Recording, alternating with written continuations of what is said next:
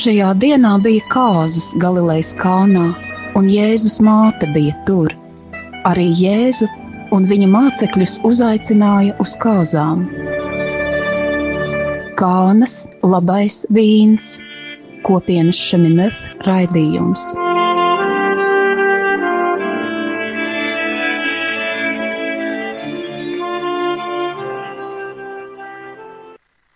Lai slavēts Jēzus Kristus.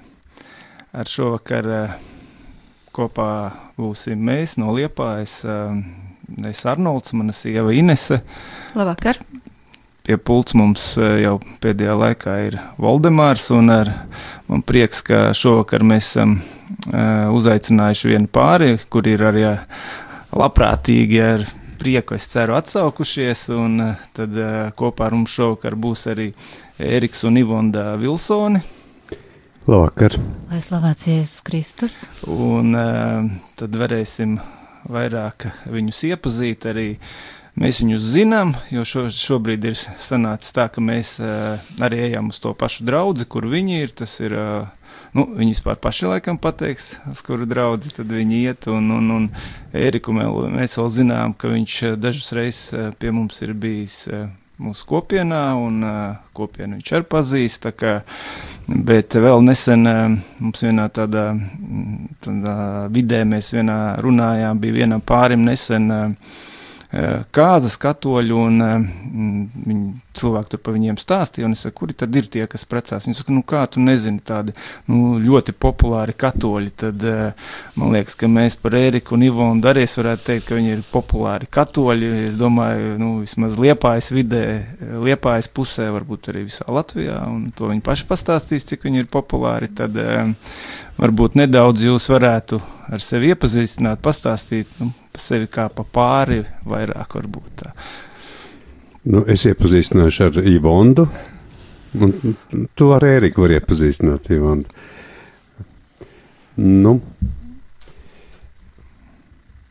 Ko tu gribētu par sevi teikt, Ivonda?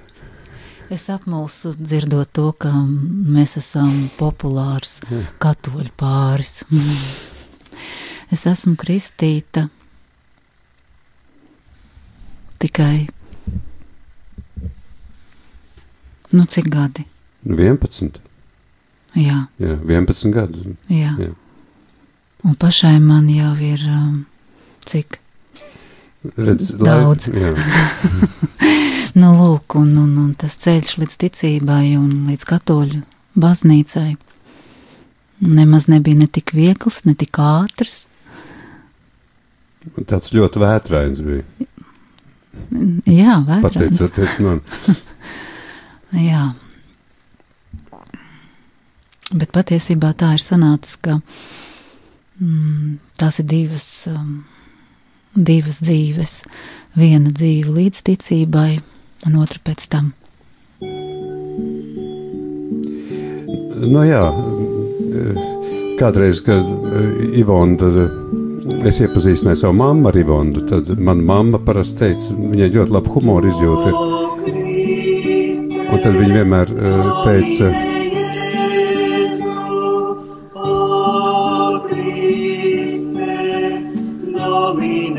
mēs tagad dzirdam mūziku, nezinām, kur viņa no Rīgas nāk vai no Liepājas. Mēs te Voldemāru skatāmies un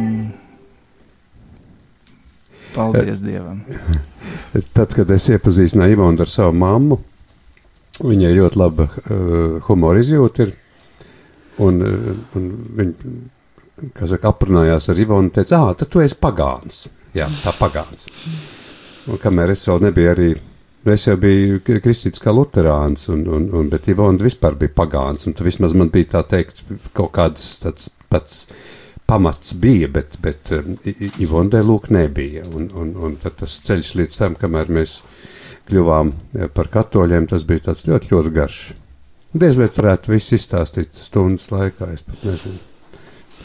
Jā, bet tas sākums arī tajā ticībā, un kāpēc katoļu baznīcā lielā mērā bija arī saistīts ar to, ka šeit uz Liepāju atnāca dominikāņi brāļi, un diezgan aktīvi sāk šeit strādāt, un mums arī bija draugi, kas nāca uz katoļu katedrāli, un tā pamazām, kad meklējām ceļu pie Dieva, izrādījās, ka tas ir šeit. Nu jā, es pat teiktu tā, ka izšķīra attieksmi pret bērniem, jo mēs gājām sākumā uz citām baznīcām, un bieži vien es tā jūtu, ka mēs esam tāds mazliet trauceklis un kaut kā tā grūti, aizrādīja mums, kā tad bērniem, redziet, viņš taču kliedz, viņš taču redzēja, ka nokrīt garšļauks un tā, un tad mums bija kaut kā tā neērta, un tad beidzot man, var teikt, mūsu radinieki, jo es esmu krustēvs un savukārt šī krustmāte ir arī, es esmu krustēvs un viņas mamma ir krustmāte mūsu jaunākam dēlam, un viņa man teica tā, ka atnāciet uz katoļu baznīcu, un tur tā neviens varbūt jums tā neteiks.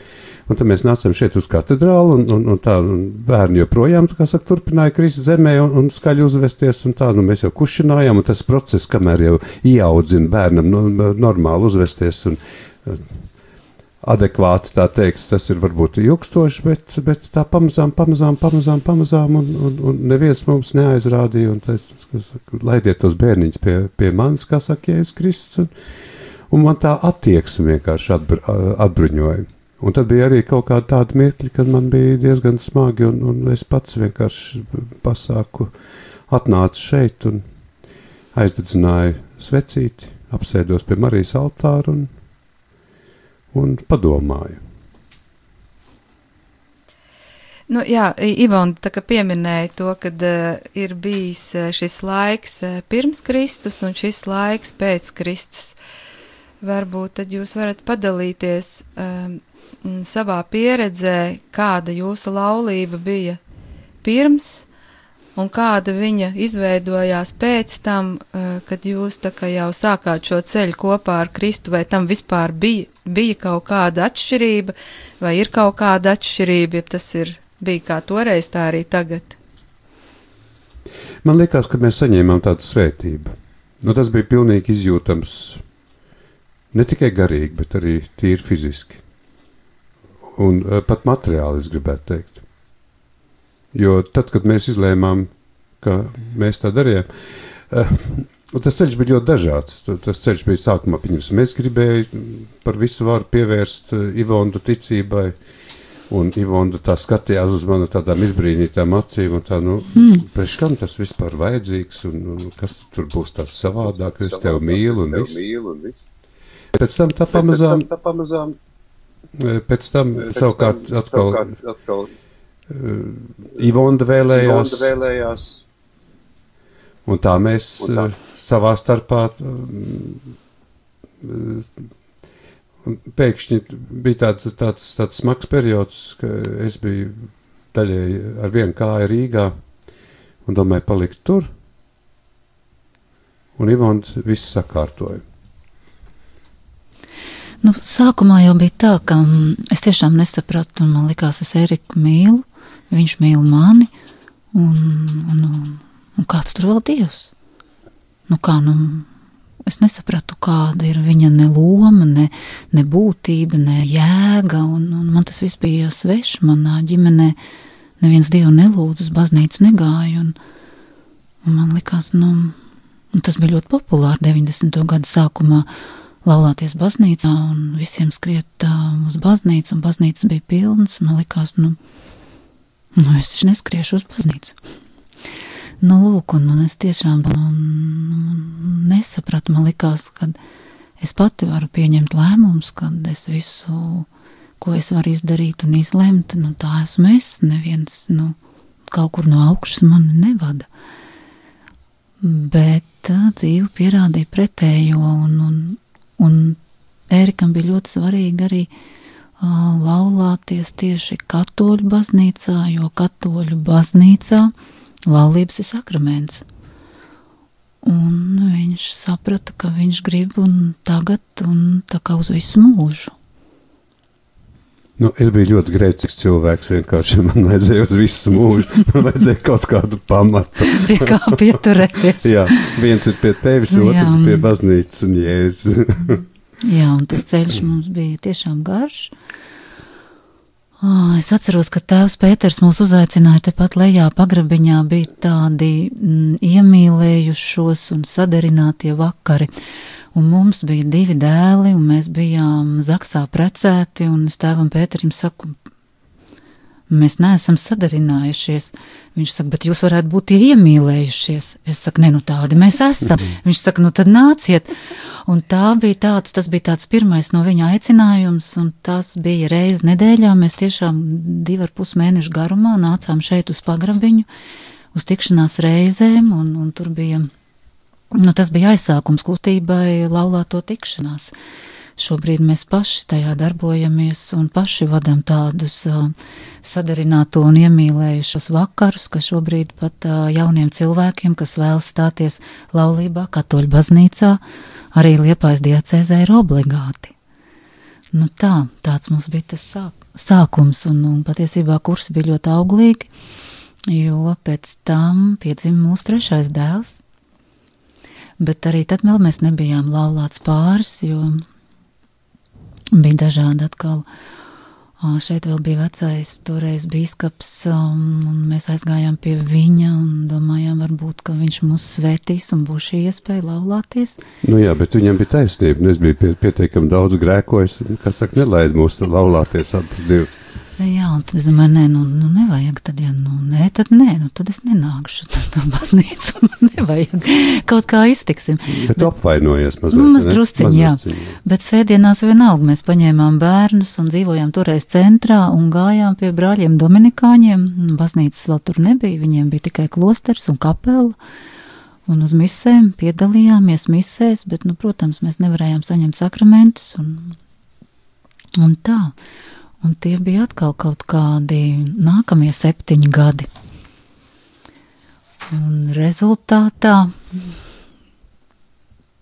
2 reiz pa 7. Pēc 14 gadiem, tad jau šeit bija tēvs Marcins, un tas bija tas mirklis, ko Eriks stāstīja, kad viņš bija Rīgā, un es biju šeit viena ar bērniem, un mēs kaut kā... Es jūtu, ka kaut kas ir jādara, ka es viena ar to galā netikšu, un tad es meklēju Dievu. Labi, tad mēs tagad aiziesim nelielā muzikālā pauzītē, mums būs kāda ārkārtēji skaista dziesma par mīlestību, tad mēs viņu arī paklausīsimies.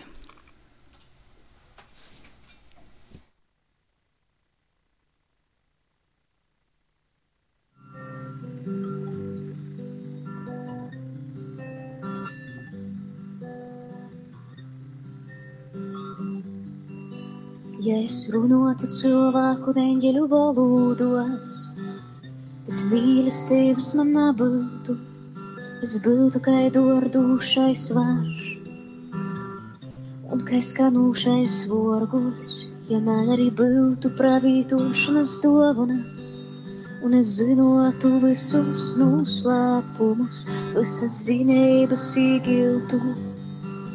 Ja man būtu pilnīga ticība, ka es pat kolnus porceltu, bet mīlestības man nebūtu. Es nebūtu nekas, ja man mīlestības nebūtu. Ja visu panes, visu cer, visam tic, es nebūtu nekas, ja mīlestības nebūtu. Ja visu panes, visu cer, visam tic. Mīlestība ir labprātīga, mīlestība ir pacietīga, ja nesadzām pēc sava, nedomāj ļauna, ja arī pravītošana izgaistu un zinošanas izgaistu, mīlestība neizniegs nekot. Es nebūtu nekas, ja man mīlestības nebūtu. Ja visu panes, visu cer, visam tic, es nebūtu nekas, ja mīlestības mīlestības nebūtu, ja visu panes, visu ceru, visam tic. Es nebūtu nekas, ja man mīlestības nebūtu, ja visu panes, visu ceru, visam tic. Es nebūtu nekas, ja mīlestības nebūtu, ja visu panes, visu ceru, visam tic.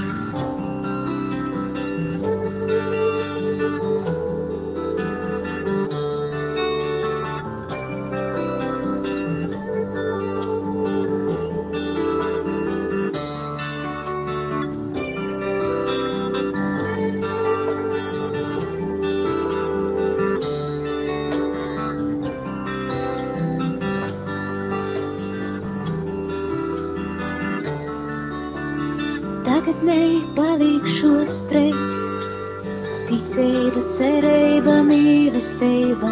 Tagadnē palīkšos streiks, ticība, cerība, mīlestība. Bet nu jām lieloko ir mīlestība. Bet nu jām lieloko ir mīlestība.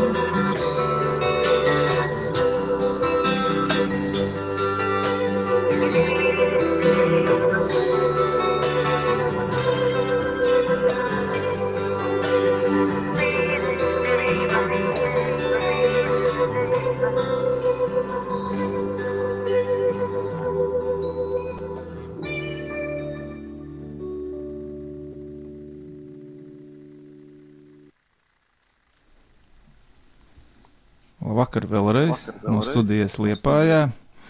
Mums te nesen paziņoja, ka mūsu sākumā nav dzirdējuši, un tad mēs vēlreiz labprāt jūs iepazīstināsim ar mūsu viesiem šovakar, un tas ir pāris no Liepājas, Ēriks un Ivonda Vilsoni. Labvakar! Labvakar! Viņi jau nedaudz pastāstīja par sevi, bet tehniskais mūsu direktors Valdemārs teica, ka mēs to sākumu pēc tam vēlreiz ierakstīsim un varēs noklausīties arhīvā, bet mēs turpināsim vienkārši. Turpināsim, un tad es pajautāšu.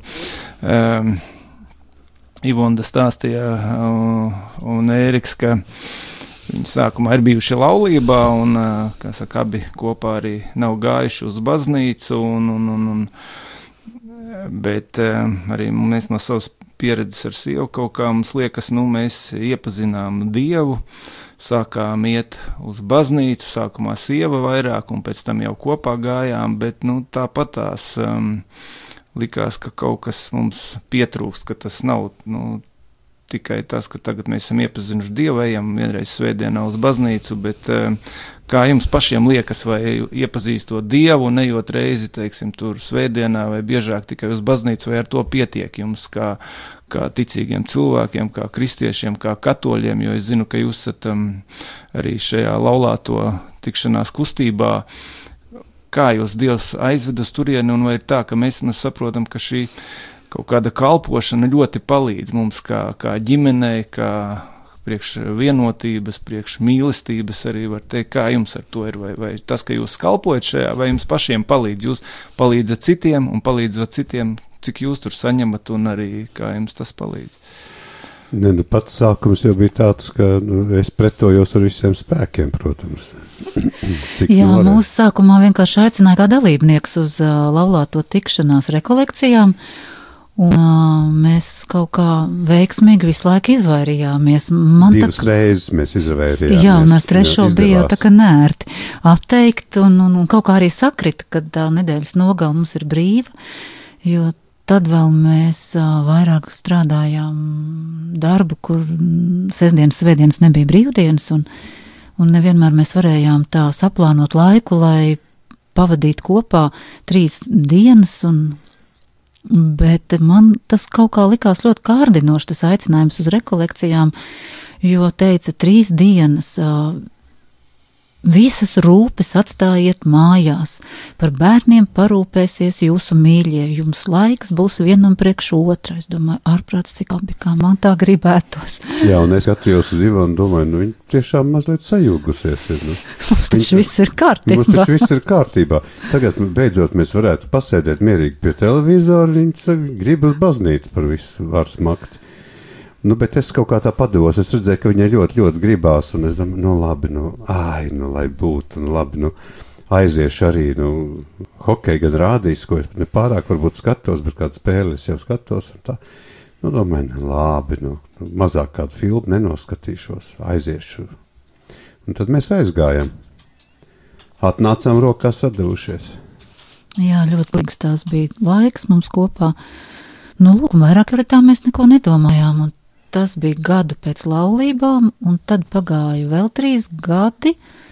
Tas bija 2010. gadā pavasaris. Ērikam zvana laulāto tikšanās animātori no Rīgas un saka, mums ir piedāvājums. Es atkal pretojos, cik vien varēju. Nē, tu piekriti. Nē, bet ne momentāli. Es vairāk pretojos, es cerēju, ka tu pateiksi nē. Tu jau nevarēji atteikt. Ēriks teica, jā, mēs būsim. Lūk, un tad tās bija mūsu tādas ugunskristības kā animatoriem. Mums vajadzēja gatavoties šīm rekolekcijām. Mēs nesapratām īsti, ko no mums grib, bet, teica, nē, ir tēmas un tā. Tā kā mēs bijām pirms 3 gadiem izgājuši šīs rekolekcijas un jā, un tā mēs sākām. Tā bija Kuldīga, tur bija tikko atvērta rekolekcija māja pie Kuldīgas māsām, Dominikāņu māsām, un, jā, mums iepatikās. Jā, varētu teikt, ka iepatikās, bet to mēs tikai sapratām, es personīgi sapratu tikai tad, kad beidzās, jo sākumā man likās, cik grūti, tas viss, kā tā velk sirdi laukā un tā pamazām. Jo patiesībā jau, dodot, mēs saņemam paši, un katru reizi, kad notiek šīs rekolekcijas, mēs saprotam, tas ir darbs mums pašiem, jo strādā jau ne tikai dalībnieki, bet arī animatori tieši tāpat pēc tās pašas programmas, un katra tā tikšanās tā stiprina mūsu laulību, tā ir vajadzīga mums, un katrs tas aicinājums, vai viņš nāk no animatoriem, no Rīgas, vai patiesībā viņš nāk no Dieva, un vienmēr viņš ir kaut kā laikā. Un tagad es esmu pamanījusi, ka mājās mums reizēm arī tie kašķi un strīdi pa ikdienas lietām ir tieši tāpat kā, es domāju, jebkurām pārim un jebkurās attiecībās, un tad mums vecākais dēls brīžiem saka, mamma, jums vajadzētu uz rekolekcijām aizbraukt. Tā. Viņš grib, lai jūs rociņās atbrauc. Jā, atkal, lai būtu tādi smaidīgi un viss miers. Jaunākais dēls reizēm atzīstās, viņš saka, es skatos, jūs tāda pilnīgi tāda debila reizēm esat. Bet, tad viņš saka, man apkārt visiem, viņš pārspīlē, protams, nevienam nav tāda vecāka, bet, un tā jūtams ir, ka no vienas puses viņš ar tādu sajūsmu, no otras puses ar šausmām skatās uz mums. Un cik tādas reizes jums ir apmēram bijušas, kad jūs esat bijuši šajās laulības? Kā vadītāji mēs daudz sākumā no 2010. gada, tas bija 2 rekolekcijas gadā, tad pirmie 4 gadi bija 8, un tad Ēriks iestājās maģistratūrā, mēs 2 gadus izlaidām, un tagad atkal, es domāju, 11 kaut kur tā ir būts, jā, un pirmos 4 gadus mūs arī ievēlēja kā vadošo animatoru pāri Liepājas diacēzē. Tas nozīmē, ka mēs arī mazliet koordinējām Kuldīgas darbu un Ventspils, jā, tas viss Kurzem. Tas nebija viegli.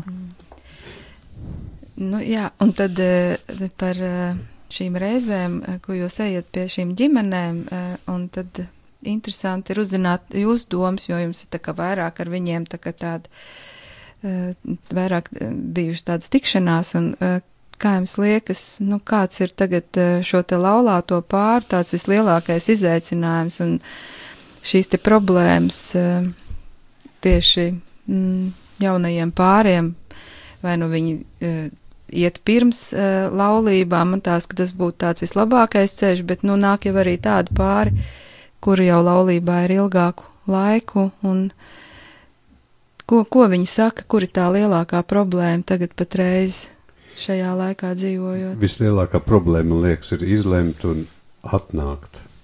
Un tad jau, jo tas tiešām ir grūti, sevišķi es no vīriešu. Es aizstāvu, kā saka, vīriešu kārtas pārstāvis, un es saprotu, ka viņi ir ļoti vīrišķīgi, tāpat kā es, protams, un ļoti grūti teikt, nu, labi, nu es aizbraukšu. Un kā tik kuriozi nav bijuši, ka piesola, ka var paņemt makšķeri līdzi, un ka varbūt, ka tur varēs pamakšķerēt, kā tās sievas, tā, nu, tā saka, ka, nu, izmet tādas, tā teikt, kaut kādas āķīšas un tā, un tas beigās nostrādā, un grasās braukt projām, bet tas ir ļoti... Jā, bet ir, nu, laulāto tikšanās kustībā ir tās divas puses. Vienas ir šīs rekolekcijas, par ko Eriks runā, tās ir jau laulātiem pāriem, kas dzīvo laulībā. Un ir tās tikšanās reizes sadarinātajiem, ja, kas gatavojas laulībai. Tās ir divas dažāda veida, nu, tā kā divi dažādi novirzieni, ja. Divas disciplīnas, nu, teiksim, tā, divas dažādas disciplīnas, jā. Un sadarinātos kursus Liepājā, nu, patiesībā tā kā viss laulājās lielākoties sāks ar maija mēnesi, tad mēs līdz tam maija mēnesim mēģinām 2 mēnešu iepriekš, tās ir 9 tikšanās ar viņiem satikties. Un arī, un tas, ko mēs jūtam, patiesībā tie pāri, kas atnāk un gatavojas, arī ir ļoti dažādi. Ne viņi visi ir bijuši no ticīgām ģimenēm, un nebūtu visi ir arī katoļi. Ir gan katoļi, gan luterāņi. Ir, jā, un ir tādi, ir pagāni. Arī, jā, un tad, nu, ir pamazām tas process, ka viņi arī gatavojas gan kristībai, gan laulībām, nu, tur diezgan dažādi. Bet runājot par to jautājumu, ko jūs uzdevāt par šodienas laiku, un par, nu, man jau liekas, ka pats galvenais ir nu, tas izaicinājums. Šodien tā pasaulē skrien, ir tāda patērētāja sabiedrība, un tās materiālās vērtības kaut kā dominē, un tad saprast, kas tev ir svarīgi, un ļoti tādā katrs par sevi, tikai es, un mazdrusciņ nāk, tas man ir jābūt, man ir jāizdara, man jākāpj, un kaut kā tā nesajūt viens otru, nesajūt tās blakus cilvēku vajadzības, un tikko tu domā tikai par sevi un par tām savām ambīcijām, un aizmirst, ka tev blakus ir cilvēks, un neatbalst un nepalīdz, tad arī tajā laulības dzīvē ir ļoti grūti, un tāpēc arī mums tās tikšanās, viņas ir sadalītas pa tēmām, un arī tur ir tā iespēja vienam otru tuvāk iepazīt, jo jaunieši pēc tam saka, mēs taču tik daudz runājam, mēs cauri nakti sēžam, viens ar otru runājam, bet šajās reizēs jūs uzdevāt tādus jautājumus, par kuriem mēs neesam ikdienā aizdomājušies. Un tad arī, nu, sākumā iepazīt vienam otru, sevi, pēc tam otru, un tad vēl Dievs, un tad saprast, kad, nu, labāk ātrāk saprast, vai es tiešām mums ir tāds humors, ka rekolekcijas nav izdevušās, ja mēs kādu pāri jauno neesam izšķīruši. Jo tu ātrāk saproti, jo labāk. Jā, nu tur jau tas process tiešām ir tāds, ka viens ir tas, ka viņiem tiek uzdot šie te jautājumi, ja, uz kuriem varbūt viņi ir ikdienā izvairījušies. Otrs ir tas, ka nu, mēs jau arī dalāmies ar to, kā tas mums ir bijis. Un pieredze mums ir liela, grēku ir daudz, un tad jau mums ir ko teikt. Tad mēs tagad arī aiziesim nelielā muzikālā pauzītē un paklausīsimies ārkārtīgi skaistu dziesmu, kad mīlestības mažot sāk.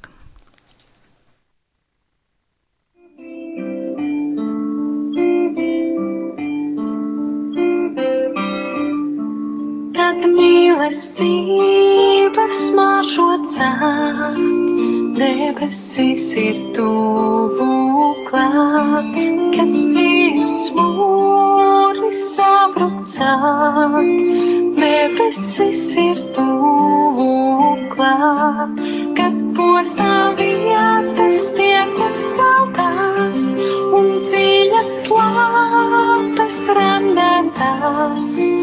Tuksnesī, kad lietināk, debesis ir tuvu klāt.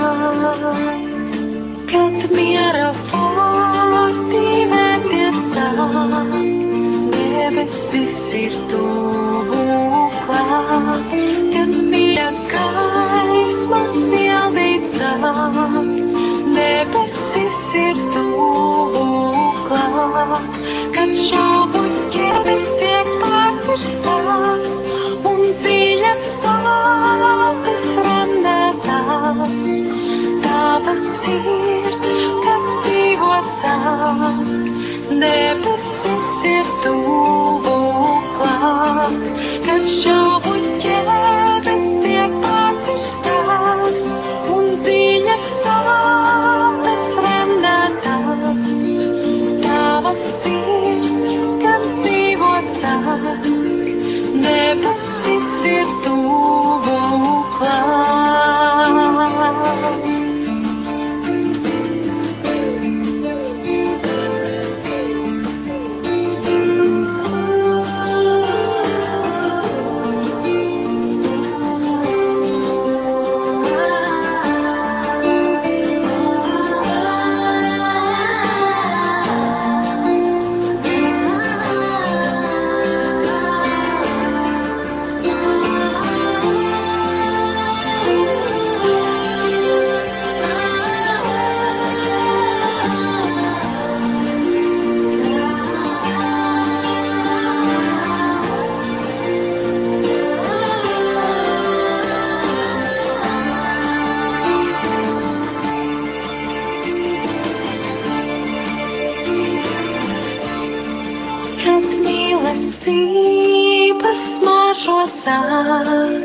Debesis ir tuvu klāt, kad sirds mūri sabruk cāk.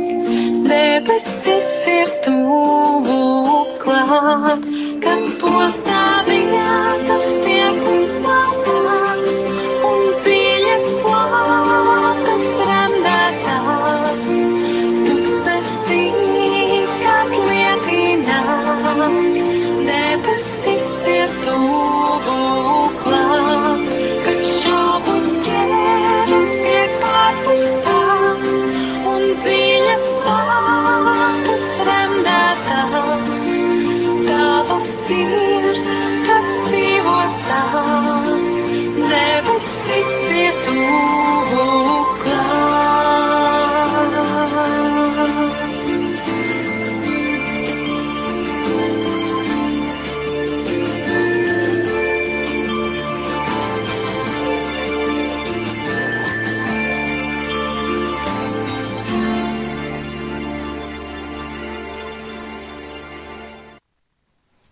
Jā, mēs esam atpakaļ studijā, un es vēl gribētu paprasīt arī mūsu kopienai Šimanef ir šī ģimeņu kustība, šī kāne, jā, un arī mums sanāk sadarboties, kā saka, un arī ar šiem pāriem darboties, un vienmēr ir šis jautājums, kā šos pārus tad uzrunāt, kur viņus sameklēt, kā jums, teiksim, arī, kā jums pašiem personīgi varbūt ir izdevies uzrunāt precētus vai neprecētus pārus, un noteikti arī jums ir vai bija draugi nekristieši, kā ar tiem, vai jūs visus esat uzrunājuši, un kā tur ir sanācis, un vai ir palikuši, jo mums kaut kā tanī dzīvē ir iegrozījies, ka kaut kā palikuši draugi, kas ir tikai kristieši, tie, kas bija kādreiz tur varbūt pāri, vai nezinu, kas nav kristieši, tie kaut kur ir pazuduši īstenībā, es nezinu, kā jums ir, un ar šiem pāriem apkārt un ar šo uzrunāšanu. Ļoti dažādi, protams, ka arī vairāk jau tā, ka ir cilvēki tieši no tās mūsu, ne tikai kopienas, bet arī, draugi mainās, tā ir, mainās draugi.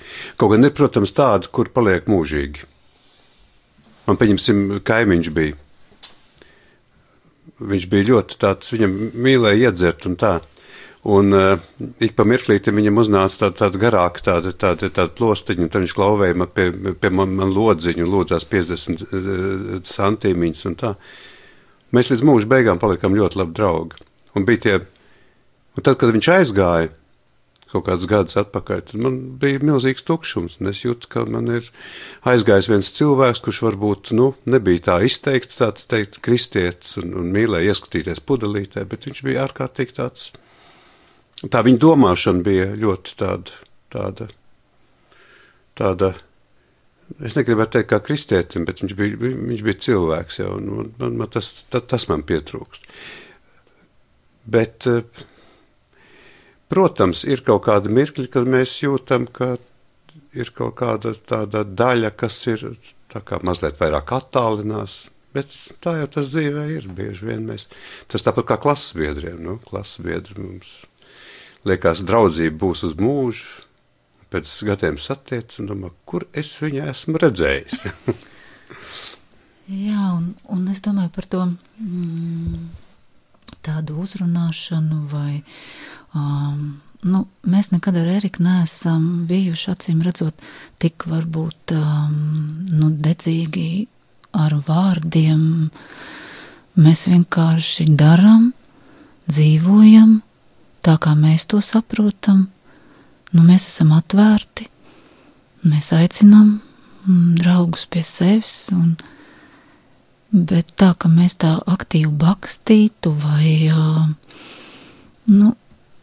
mēs to neesam darījuši, un mēs, protams, ja mums jautā, mēs stāstam, mēs liecinam, un es domāju, visvairāk tieši runājot par cilvēkiem, kas atrod un par pāriem, kas nāk, tur strādā tie pāri, kas ir izgājuši šīs rekolekcijas, kas ir bijuši un saņēmuši kaut kādu to apliecinājumu un ticību tam, ka jā, mums ir jābūt kopā un viņi ir tie, kas pēc tam runā, aicina, protams, viņi nestāst par to, kas tur notiek, viņi dalās ar savām jūtām, ar to, ko viņi ir pārdzīvojuši, un viņi saka, tas ir kaut kas labs. Un patiesībā tā viņi atrod mūs un jā, no mutes mutē. No otras puses, es domāju, tas ir arī tāds ar Dievu gādību, jo tad, kad cilvēkam tiešām ir problēmas un viņš meklē šo atrisinājumu, tad viņam arī tiek dots, un pēkšņi viņš saprot, ka viņam vajag. Cik nav bijis arī tādas situācijas, ka, pilnīgi lūdzās cilvēki, man vajag, ir jātiek uz laulāta rekolekcijām, un pēkšņi šis te mirklis ir klāt. Un ir mirkļi arī, kas saka, oi, nē, mēs tomēr nē. Ir ļoti kādreiz tā smieklīgi, mēs savā starpā sarunājamies. Tas ir tas pāris, viņi jau 4. reizi saka, jā, bet saka, nē, mēs nākamo reizīti tomēr. Nākamo tagad, nesanāk.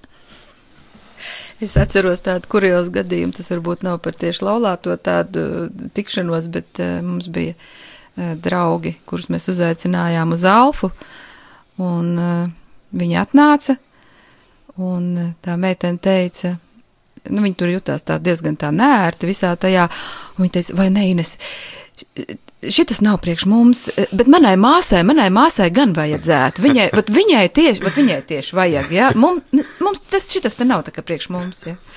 Tas man toreiz tā ļoti īstenībā tā sasmīdināja. Es gribēju pajautāt, jūs ap divi pieminējāt par šo te konfliktu risināšanu, un arī, kas ir nemaz svarīgi par piedošanu.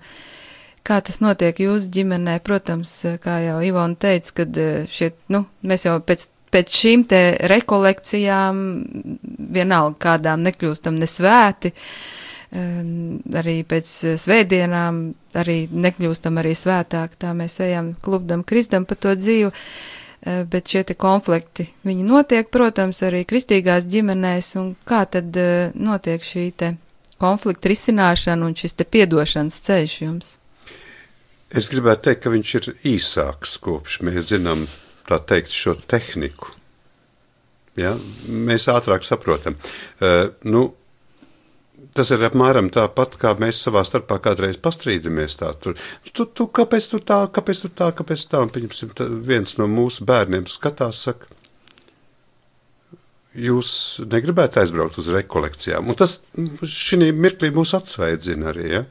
Mēs pēkšņi saprotam, ka tos jautājumus var izsnāt ar savādāk, nevis ar pretenzijām, nevis ar pieprasīšanu, bet ar sarunām.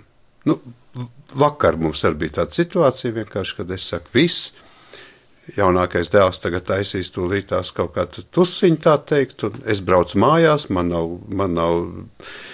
nav mierīga sirds un tā.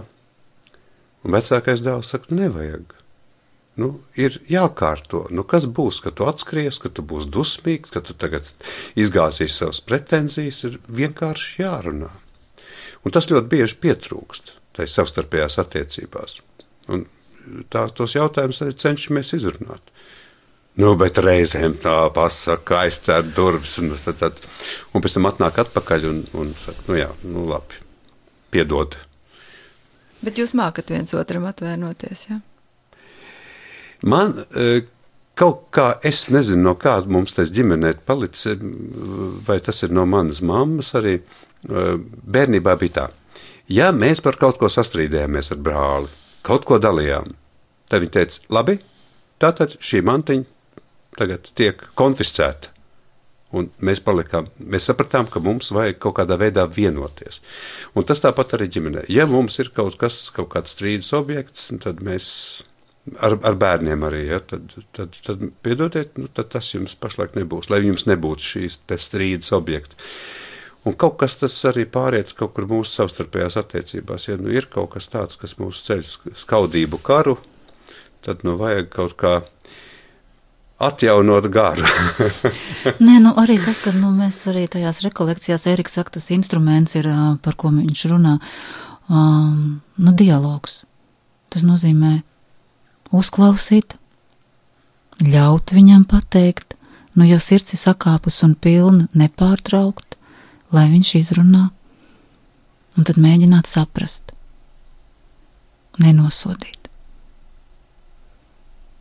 Saprast, ka otrs var justies savādāk, ka viņa vēlmes var būt citas, un kāpēc viņš tā jūtas. Un bieži vien tev nav tā problēma jārisina vai jāsniedz kaut kādu padomu. Bieži vien pietiek ar to, ka tu vienkārši uzklausi.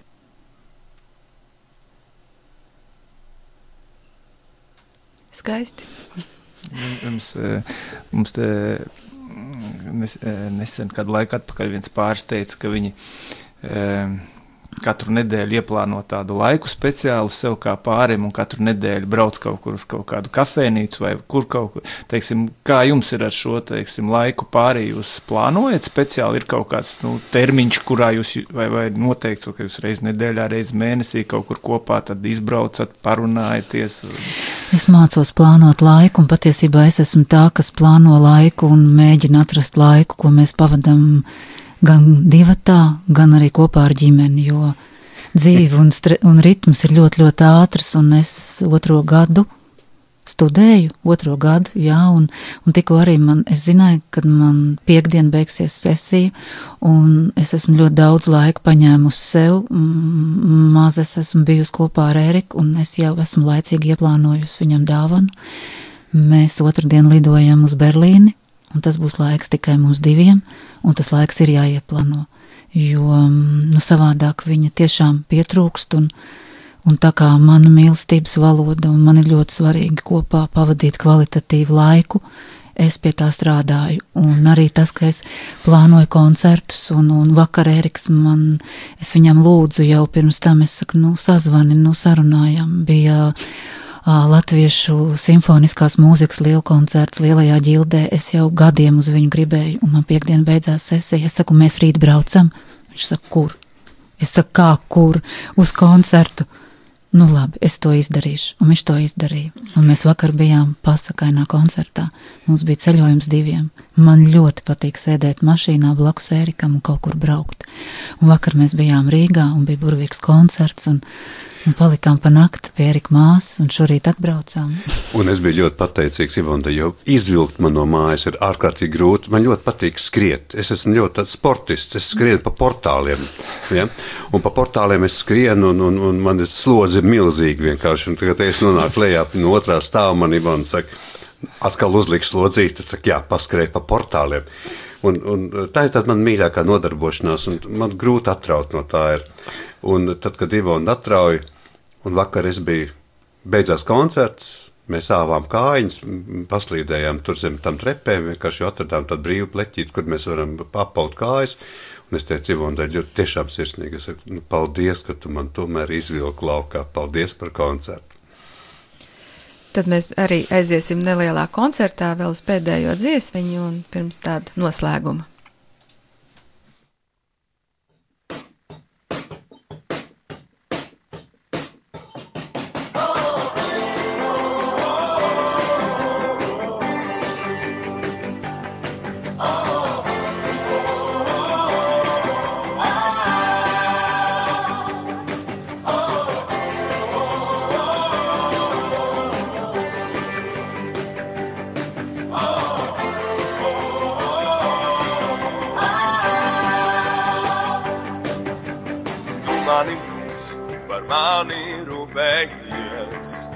Par mani nomodā,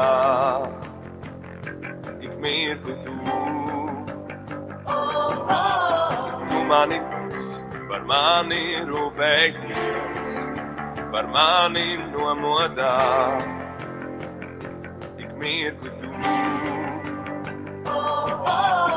Nebaidosies, tu manas bruņas kungs, spēkā avots tu.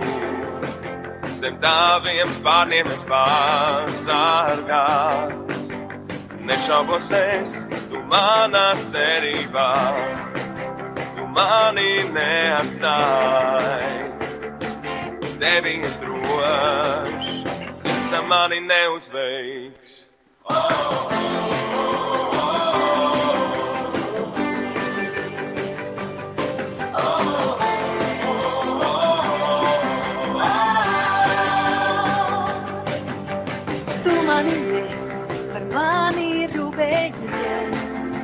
Par mani nomodā, ik mirkli tu. Tu mani nes, par mani rūpējies, par mani nomodā, ik mirkli tu. Nebaidos es, tu manas bruņas kungs, spēkā avots tu. Zem taviem spārniem es pasargās. Nešaubos es, tu manā cerībā, tu mani neatstāji. Tevi es drošs, tumsa mani neuzveiks.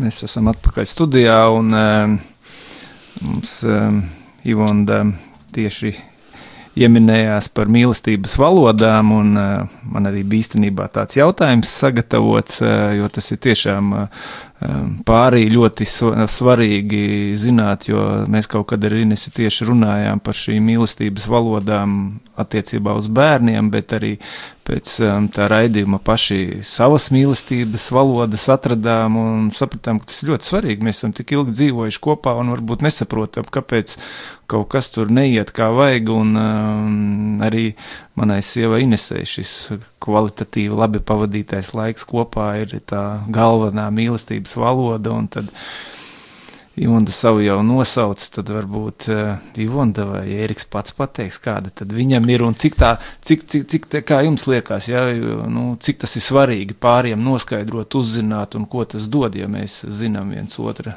šo mīlestības valodu galveno. Jā, tas ir svarīgi tomēr nosaukt vārdā, tādu priekš sevis atrast un priekš tā otra cilvēka.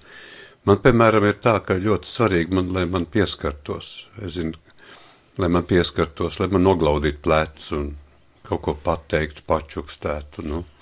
Es zinu, ka Ivontai arī patīk, kad es viņu samīlēju un pasaka, ka viņa ir skaista. Un arī tas, ka atvadās un ka, ja neiedot buču, tad tur ir lieli tādi kaut kādi briest tādi konflikti.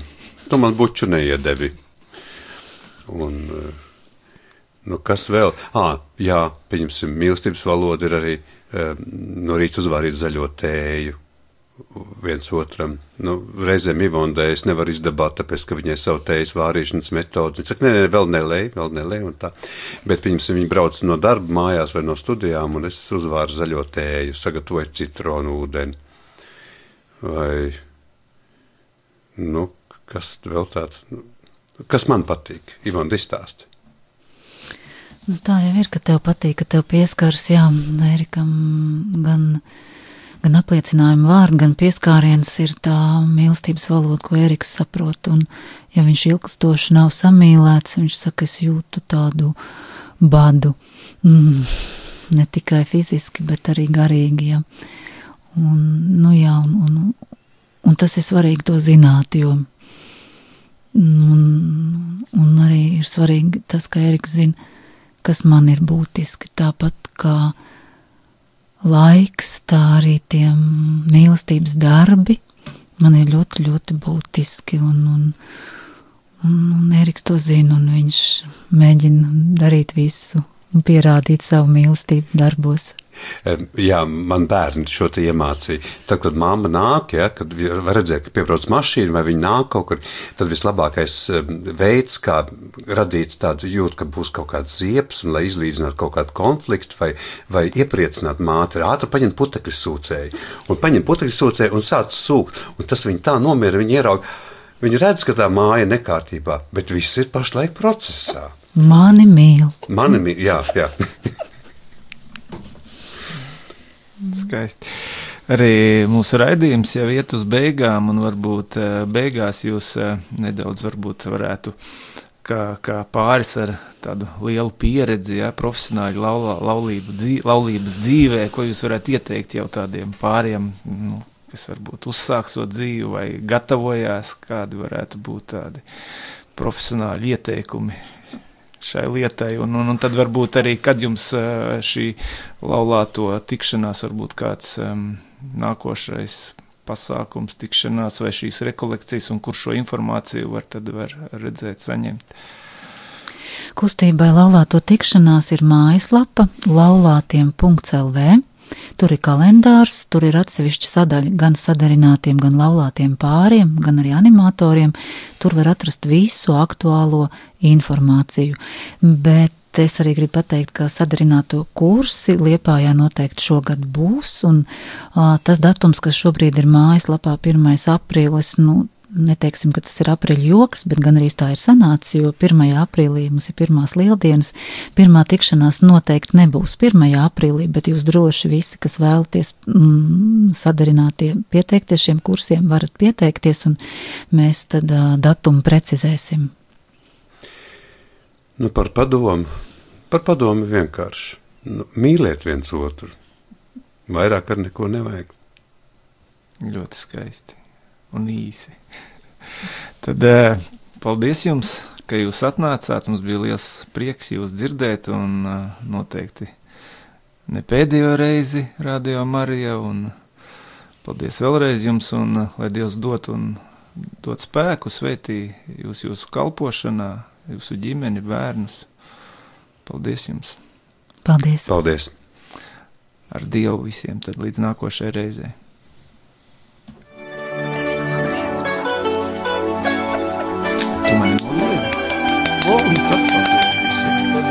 ierakstu tagad arhīvā var pielikt. Trešajā dienā bija kāzas Galilejas kalnā, un Jēzus māte bija tur. Arī Jēzu un viņa mācekļus uzaicināja uz kāzām. Kānas, labais vīns, kopienas raidījums.